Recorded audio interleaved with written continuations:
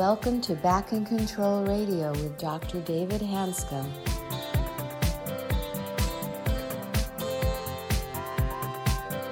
Hello, everybody, and welcome to another episode of Back in Control Radio with Dr. David Hanscom. I'm your host, Tom Masters, and our guest today is Daniel Atkins. He's an intuitive psychologist who helps people understand the lineages and layers of emotional trauma they carry. He acts as a bridge between the world of Western psychology and the intuitive spiritual realm. He teaches that trauma, in all its forms, is an opportunity to gain a deeper understanding of our human experience and teaches us how to clear a path to our highest selves. Welcome. Thank you, Tom. Dan, welcome back to the podcast.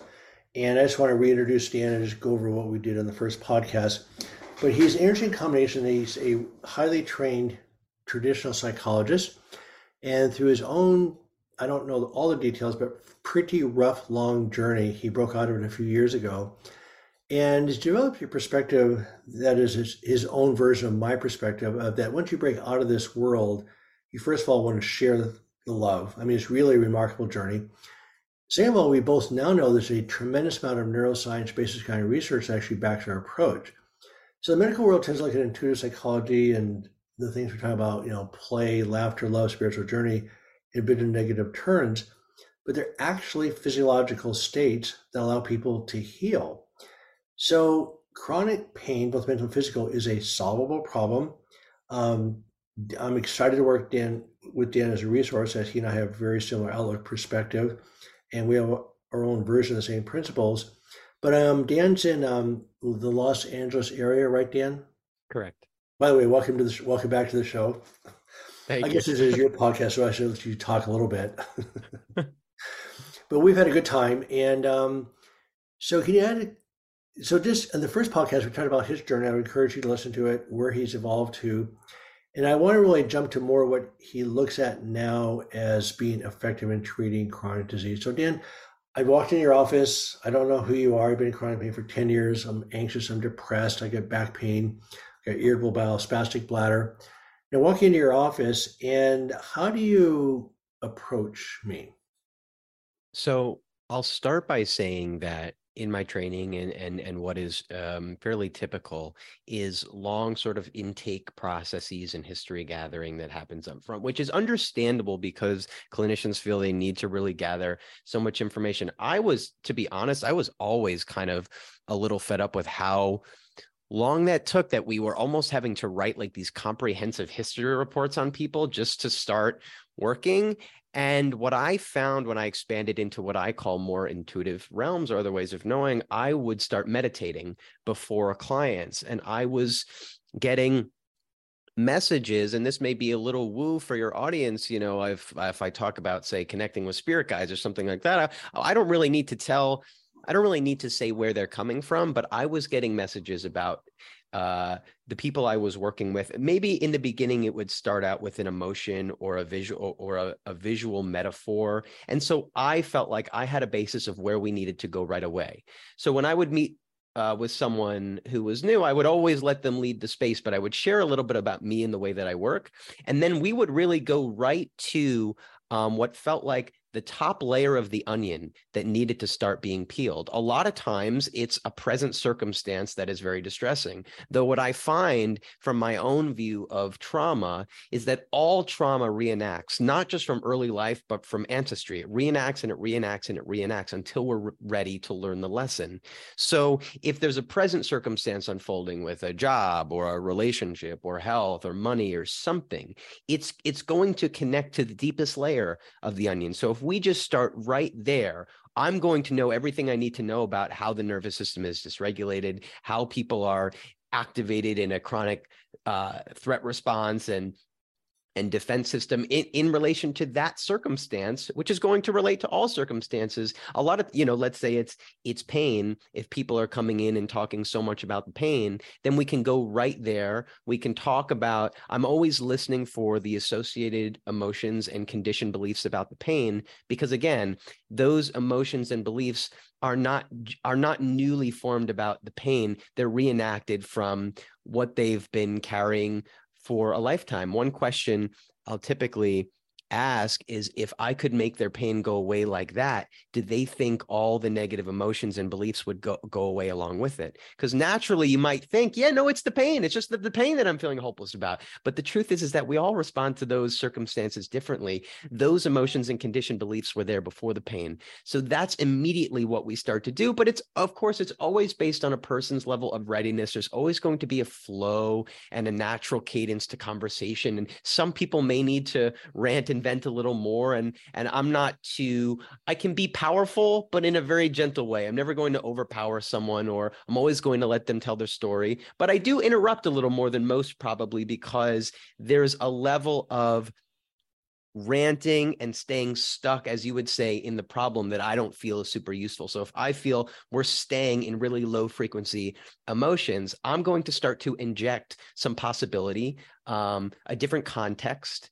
And I can talk a little bit about this as well, which is I'll use more experiential tools to start to almost immediately bring people into the body. And I do that. I can talk a little bit about the ways that I do that, but it involves some breath work, some visualization, and some meditation.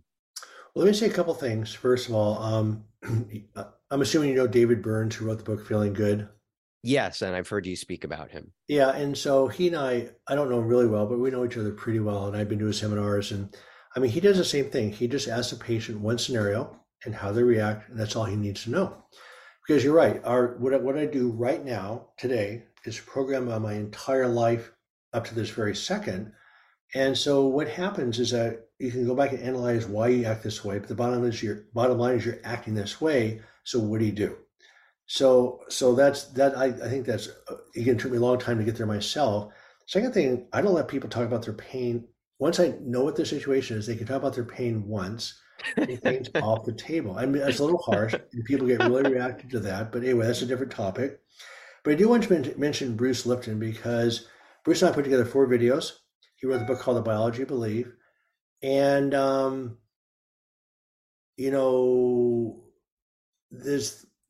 we're energy beings and energy fields, and particle physics has been around since 1927.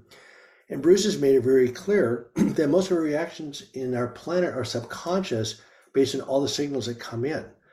And so we try to make the consciousness as concrete as we can, but it's not.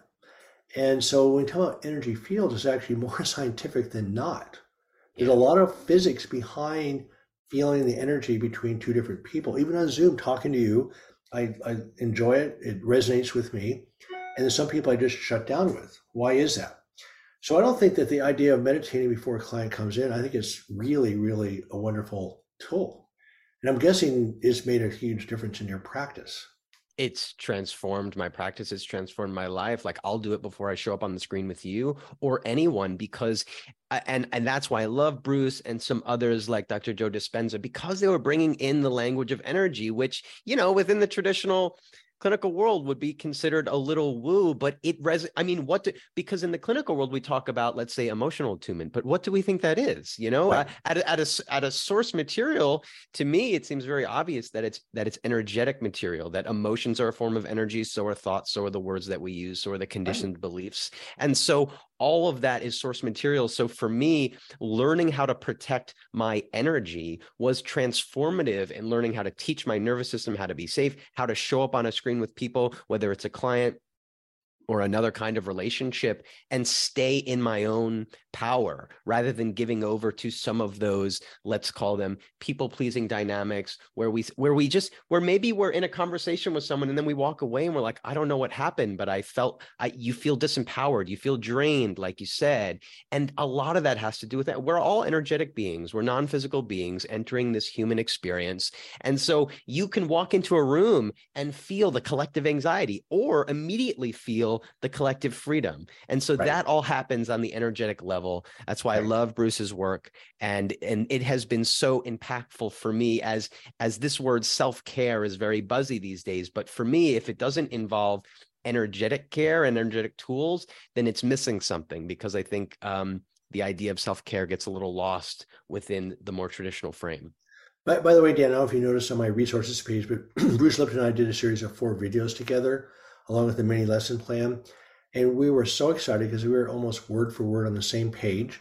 I think you and he would be word for word on the same page. But we put together a series of 4 videos along with a mini lesson that I think your clients and many people would find very, very helpful. Sort of it's not the definitive answer, but it really jumpstarts a healing process. But anyway, so I just want to ask you one question before we jump into how do you encourage people to be successful and why the spiritual journey is so much a part of it. But what I've found out the hard way is it's a high percent of people, and you'll use the word aren't ready. I used to say they don't want to heal. My thing is they can't heal because they're just blocked. So to me, the biggest factor is success. So the first question I'll ask you is, somebody decides to engage with your process and hang in there and go with it, I'm assuming you have a pretty high success rate. I would say so. Yeah. I mean, you can't put numbers on. It's hard to really measure success when it comes to this. But I also found out there's a fair number of people that are blocked, that just aren't ready. I'm assuming you run into that quite a bit also. Mm-hmm. Sure. Have you found, I have not been successful as I would like. Have you found ways to remove those blocks to get people moving forward? Yeah. So let me say one thing about sort of success rates and things like that. My personal belief is that we're not meant to work with everyone. And when I say we, I mean each individual person in the healing arts is not meant to align for every person. So at this point, when I was working in a clinic, it was sort of very common practice that we would just have our caseloads overrun. The clinic would have a wait list, and you'd be working with a variety of people, a decent percentage of which were not ready to heal and shouldn't have necessarily been there. But that's just kind of the way things work. The way I've set up myself now to serve people is that by the time people find me, they're probably at a particular place of readiness, because the way I speak about my journey is going to be off-putting to some, and it's going to be welcoming to others. So there's already a kind of filtration system by the time people find me. But Right. The other part of that is that people find me out of desperation after having exhausted more traditional landscapes. So they may also find me in dire straits. The first thing I'll start to invite people to see, if they're ready, is from what I would call a higher or more spiritual perspective, that these things that have happened to them were not mistakes, were not just for them to suffer, were not to just twist the knife into their life, but can be seen as a medicine, can be seen as fuel for transformation and growth. I truly, wholeheartedly believe that about all my traumatic experiences. I don't fault anybody for not seeing it that way, particularly when you're in the throes of pain, because it's very hard to be grateful when you're suffering. But I've learned how to bolster myself and hold the light for people if they're eventually ready to meet me there. And people in dire straits who, I work with people with suicidal ideation and things that, and deep hopelessness that continue to pull them down when they flare up. But I think that the way I work with people is I know that that's not them. And eventually they come to see that those ideations, those emotions of hopelessness and despair, it's not who they are. Because if you're experiencing it so chronically, you get attached to it and you start to speak like that. I'm a hopeless and depressed and suicidal person. But over time, in a relationship with me, we can start to put the conditioned beliefs and emotions under the microscope in a way that allows you a bit of freedom to see that your essence, your true nature, isn't those flare-ups. And that immediately starts to create a little space, a little breath, a little bit of foundation to start to address what the blockages are. And that because it removes a lot of the self-identity and attachment to suffering. And so some of the tools that I'll invite people into doing that are some that have been very impactful for me, that I've sort of developed in my own style from people that have influenced me, like Bruce, like Joe Dispenza, like some others that I've trained with. And that includes particular styles of breath and guided meditation that I sort of use, but I blur the lines. But meditation is one of these words that's so buzzy, and some people, when they hear the word, they're either like, oh, that's for me, or that's definitely not for me.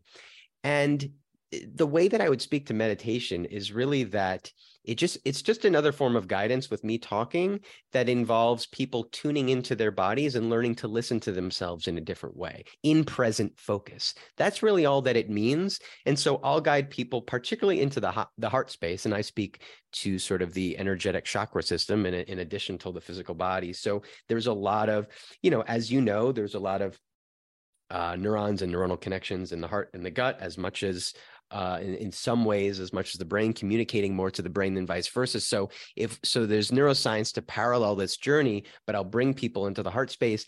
And what is amazing is, let's say, so I'll use what I call intuitive wisdom, but I'll try to make it accessible here. Like, I'll invite people to start to listen to themselves, maybe to, people, let's say, do inner child work or speaking to the heart. And one question that I can ask that almost invariably produces a phenomenal answer, even if people have no openness to another source of wisdom beyond the thinking brain, is if they tune into the heart space and let's say an emotion shows up, and I'll say, is the emotion yours?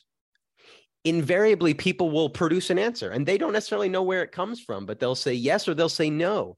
And if they say no, it provides an access way for what I see, because through my own sort of intuitive wisdom and opening experience, I started to see ancestral lineages of trauma. I started to be able to identify where emotion energies, as well as conditioned beliefs, like Bruce talks about, come down the pipeline from maternal or paternal lineages. And a lot of times what we can experience is some of what people are carrying really isn't theirs to carry. It's part of their journey and their story, but it creates even a little more space from how they're able to identify and what they're carrying. And then I have some energetic tools that utilize different kinds of visualization that I've learned in ways of sort of clearing out the emotion energy as really like a physical and an energetic property, but also being able to process, also being able to experience it, to be with it and move through it in a way where clients feel bolstered. They feel supported, like they have a life jacket in the ocean while these waves of emotion flow through them, rather than getting drowned and sucked under. So again, they're not novel tools, but I feel the way that I bring it to people creates a fertile environment for them to really address these things in a safe way. Well, it allows them to relax. Yeah, totally. Right. So, yeah, no, I think it's fantastic. And so the thing about the nervous system in general, just so people understand that we're not out here it's not like mind over matter. We're actually connecting to the mind of sensations. And a friend of mine, Les Aria, that you may have been acquainted with, says you can't control what shows up. You can control how you show up. I mean, how these reactions are there, and you can just be this reactionary, like in a paper bag mode, being stuck in it, fighting it, or you create that little bit of space and start making some different choices. But you have to feel safe enough to do that. And that's where, where your tools and expertise comes into play. So let's say I've worked with you for a few months. I'm starting to relax a little bit. My thoughts are not quite as racing. Some of my physical symptoms have disappeared, and I'm definitely engaging. And I don't like the word success so much, because what happens, life is so dynamic.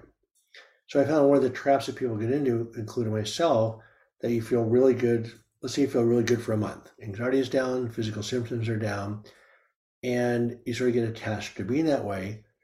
So when you get triggered again and go, quote, back into the hole again, to me, success means you can navigate out of the hole again and again and again and again. So to me, success isn't nirvana. It's just being able to navigate adversity more easily and quickly. And as you do that, then you're able to cultivate that spiritual perspective more clearly. To me, the healing occurs as you cultivate this sense of play, social connection, spirituality. But these are physiological states. Your body really is in a different chemical environment. You really do have different physical and mental symptoms. And so what you're doing, you're actually teaching people how to regulate your body's physiology. Am I saying that correctly? Yeah. And what I'll say about that and the slippery slope of the word success is that first, those foundations are crucial. But once we start to sort of really master, and master is a tricky word because we're always learning it. But once the nervous system starts to upgrade in a way, and you start to see some changes in the symptomatology, the journey continues because likely all the fear conditioning that's been keeping your life stuck starts to open. So opportunities in your circumstances start to appear. You may want to change. You may want to change where you live. You may want to change your job. You may want to change relationships. Maybe you stay in those things, but your intention, the way you are seeing the world is changing. So your life is naturally going to change. And oftentimes that can bring different kinds of fear and stress, but it's not new. It's just a deeper layer of fear that you're ready to expand through. You're ready to get even more free than you were when you were mired in pain. So the journey changes. Let's say after a few months, maybe now we're talking about more expansive opportunities that you never thought were possible for your life, but you're ready to step into, and it can get more expansive and you can access greater states of joy and bliss that you didn't think were possible when you were, curled up on the floor in despair. So the journey changes. Success starts to look different and can be even bigger and bigger. And I believe we're just here to keep creating as human beings until we leave. So yeah, I don't see an endpoint. Yeah, no, I think that's really, it took me a long, long time to figure that one out. As a surgeon, I'm used to this, and this. And a big change for me personally about 4 years ago when I realized that is I had great states of mind experiences for months at a time compared to what I used to be for sure. And then I would, quote, fail, go back into the hole. But it's not failure. It's just life. No.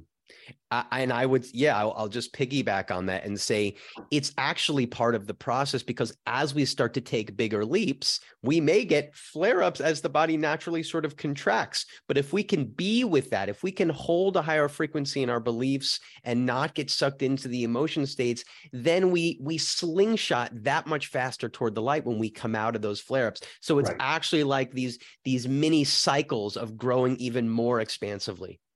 Well, I have to be careful how I word this because people take offense to this. Because when you're in the midst of adversity, it's tragedy. I mean, nobody likes to suffer, but it's also an opportunity to practice your tools.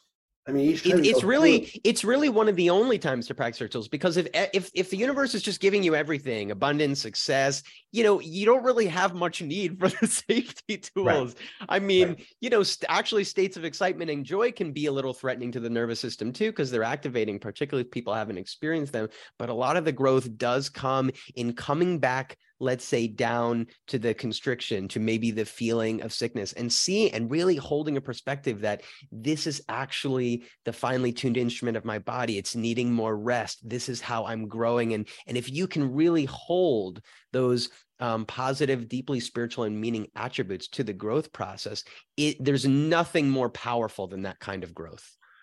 Right. And that doesn't come from just fixing the past. You actually have to learn and nurture that. Yes. That's a huge difference. And the metaphor I like to use is of becoming a Major League Baseball player. You just keep swinging and swinging and swinging, getting better at hitting the ball.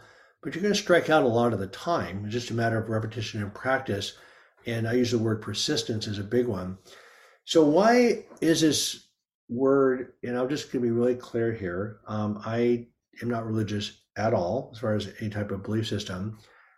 I do use the word spiritual. To me, is life perspective, good food, good wine, good friends, looking at the universe is much bigger than you are. It could be how you want to conceptualize a higher power is up your mode. But to me, the spiritual journey is a big word, but it's also the ultimate answer for chronic pain. Yeah. And so I'll start by saying, making this as accessible as I can. So I grew up, my ancestry is Jewish, but I never really associated to the belief system. It didn't totally resonate with me. It didn't feel like a very spiritual person until my father introduced me to Buddhist philosophy at an early age. So I started to learn about Eckhart Tolle's work. I started to learn about mindfulness and meditation. And those ideas resonated with me because they were very practical, actually. It was really just about present focus. And there were plenty of studies about, electrodes on the brain and increases in all kinds of neurotransmitters from meditation. So I was interested in healing my suffering in those ways.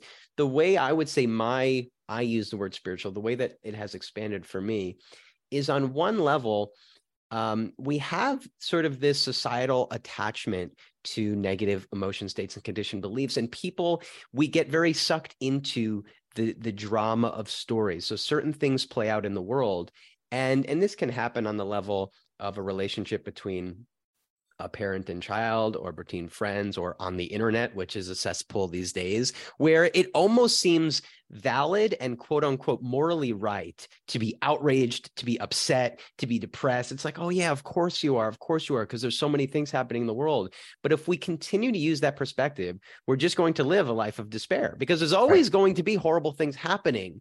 Right. So on one level, a spiritual perspective is just seeing that choosing to suffer is never going to be of highest service to yourself and other people. It doesn't matter if it seems right to fit the drama of a story, if it seems compassionate or empathetic.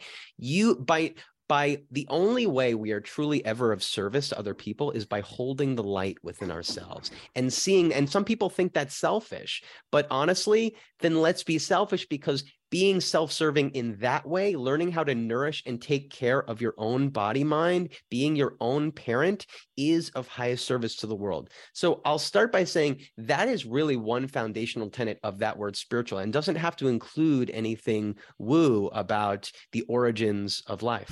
Right. Yeah, no, I completely agree. I mean, the only person you can deal with is yourself. And we both know the term mirror neurons, that if you're in a good mood, happy, positive, that you actually directly stimulate that part of other people's brains. I mean, it's more than just sort of a philosophical approach. You're actually, from a purely physics standpoint, you're actually stimulating the people's brains to experience joy. And then, of course, we also know by staying negative builds on itself also the other direction. And so you build yourself into an abyss that's pretty darn deep. So you mentioned so you have some other layers to add to that. You said you'll start with that. What were some of the layers that you would add onto that conversation? So I'll start with that. And once we start to recognize that healing ourselves and being of service to the world really starts and ends with us, that it really is the personal healing journey, that is all we're really here to acknowledge, our whole life and circumstance changes, because so many of our issues are wrapped up in the relational world, how we're relating to our family, how we're relating to romantic relationships, to peers, supervisors, authority figures. So it really starts to sort of rewire all the ways that we show up in the space with others, learning that we put, and this is the most cliche idea of all, that we put our oxygen mask on first, but it really starts to look different when we recognize that our energy, our emotions, what we're not willing to compromise, what our boundaries look like, this starts to show up differently. And then on the added layer, which, I don't necessarily need to go there with other people, but they'll likely know that this is a place where I'm coming from, that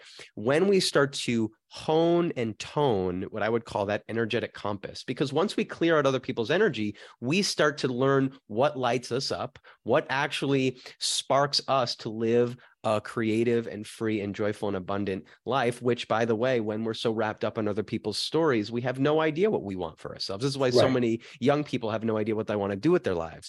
So when we start to hone that, what I would call that energetic compass, that level of discernment, I personally have experienced that a different source of wisdom starts to flow through. And again, it doesn't have to be so woo. It can simply be stated that our thinking mind, our brain, and what we call the mind that produces a steady stream of thinking, does not necessarily have our best interests, and we can go back to early life. We can, look at your thinking. Has your thinking ever really fully supported you, or has it been fully fear conditioned to see the world as a threatening place, to choose separation, to choose competition, to choose threat? A lot of what we call the ego is based in this thinking. And if we just acknowledge that that's not the truth of who we are, then we can start to explore that maybe there's another source of knowing, and we can call it coming into the heart space. We can call it connecting to a divine source, which doesn't have to be this conception of God. It can just sort of be universal intelligence, which again,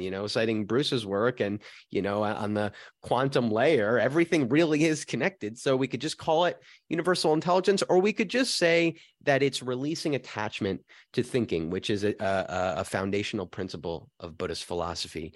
And by doing that, we strengthen and amplify that energetic compass to decide how we actually want to live, that it doesn't have to abide by the conditions or structures of our family, let alone society or the other environments we participate in. And we get to create the life we want to live. Well, let me just finish up our podcast with one really clear thing, because somebody could be listening and say, well, Dan and David, you're saying that my pain's, quote, psychological. What we're talking about is a physiological state. If your body's in fight or flight, you have all sorts of symptoms. Your life outlook determines your threat versus safety. So what we're both seeing is that we allow people to feel safe for whatever way we decided we can help you do that. And that's why this whole thing about perspective and life and control induces a state of safety where the body in any species heals. You build up proteins, your body regenerates, you clear out waste products out of your brain, your body actually heals. And you and I are both seeing the same thing where people truly heal. This is not some psychological construct or mind over matter. We're basically making major changes in your body's chemistry, and the healing is profound. And so I have a hard time getting people to hear that sometime. Any final words, Dan, about how I might say that better? I think what you say is great. And I would say, yeah, people hear it at their own time and readiness. But I guess the message that I do my best to send out to the world when it's not individualized is that it's a practice, not a pill, and it's an art, not an algorithm. So, if you're finding that maybe you can't take in one framework or sentence or idea, it's about practicing. None of us start out as experts or masters in this game, and that applies to the beliefs that are going to help right the ship too. So starting a daily practice, just taking time for yourself to start to check in and see what you want for yourself, or what emotions are beginning to surface. It's really just about starting that relationship to yourself, which has likely been ignored or abandoned for several reasons, because the mind attempts to protect us from our early life experiences and beyond. So it's really, if you hear anything, it's just about practicing being open to the possibilities. You may not be there now, and that's okay. Forgive yourself for it, but practicing being open to the possibilities of where you can go. Well, Dan, again, thank you very, very much for being on this podcast. We could talk for hours. We had we'll do this some more. There's different topics to touch on. But again, accessing your resources. I knew you do online work anywhere in the world. You're a licensed psychologist, but doing more coaching now and moving people forward.